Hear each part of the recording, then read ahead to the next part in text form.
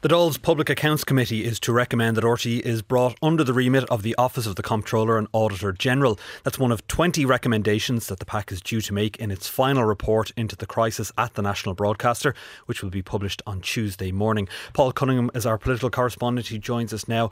Paul, what can you tell us about this report? We know 3 of the more than 20 recommendations which are going to be announced at 11 o'clock on Tuesday morning at Leinster House. Probably the central one is this, as you mentioned, the fact that the Controller and Auditor General is going to have RTE under its remit.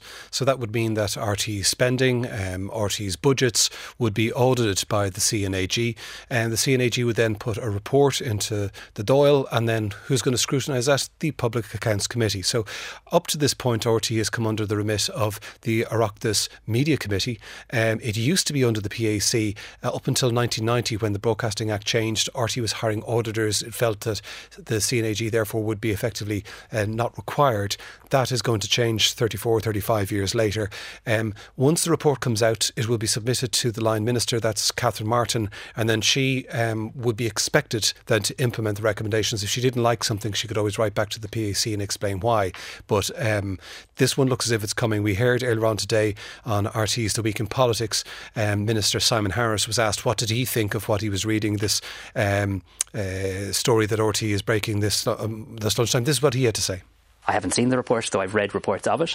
A lot of the recommendations sound very common sense to me, and I think putting RTE back under the control of the Controller and Auditor General is a sensible thing to do. Minister Martin has done a very good job in relation to this situation and has the full support of everybody in government.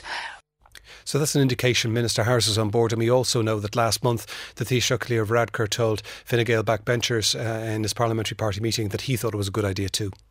Lots of speculation in today's papers about who the next chair of RTE will be, but do we at least have an idea of the timeline around when a name will be announced?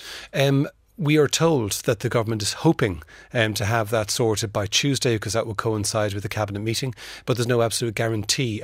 Number of names being mentioned, then those individuals themselves saying they're not actually going for the job. So there is a bit of confusion over it. It's a very difficult job. It's effectively full time. You are in the public eye. You're going to have to go before those Oireachtas committees. There's a myriad of problems in the station that need resolving, and you have to do all that for around €30,000. It's not an easy sell, so we watch it very closely. A big unknown still around the future funding model as well of public broadcasting.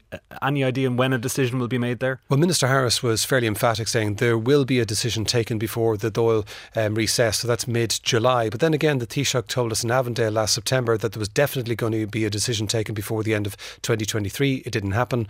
We know that there's difficulties in government, and so it's still unclear. The government is under pressure on this. Louise O'Reilly of Sinn Féin saying this is just another indication of a government which is shilly-shallying around when there's a crisis that faces them. So I think there will be a big push to try and get it sorted, but guarantees, absolutely not. Paul Cunningham, our political correspondent, thank you very much for that.